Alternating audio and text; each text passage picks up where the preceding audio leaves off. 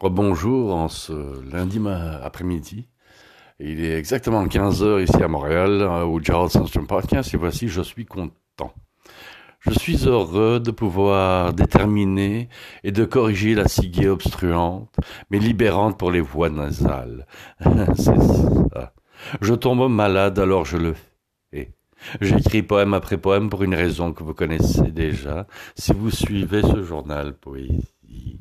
J'en suis sûr de ça.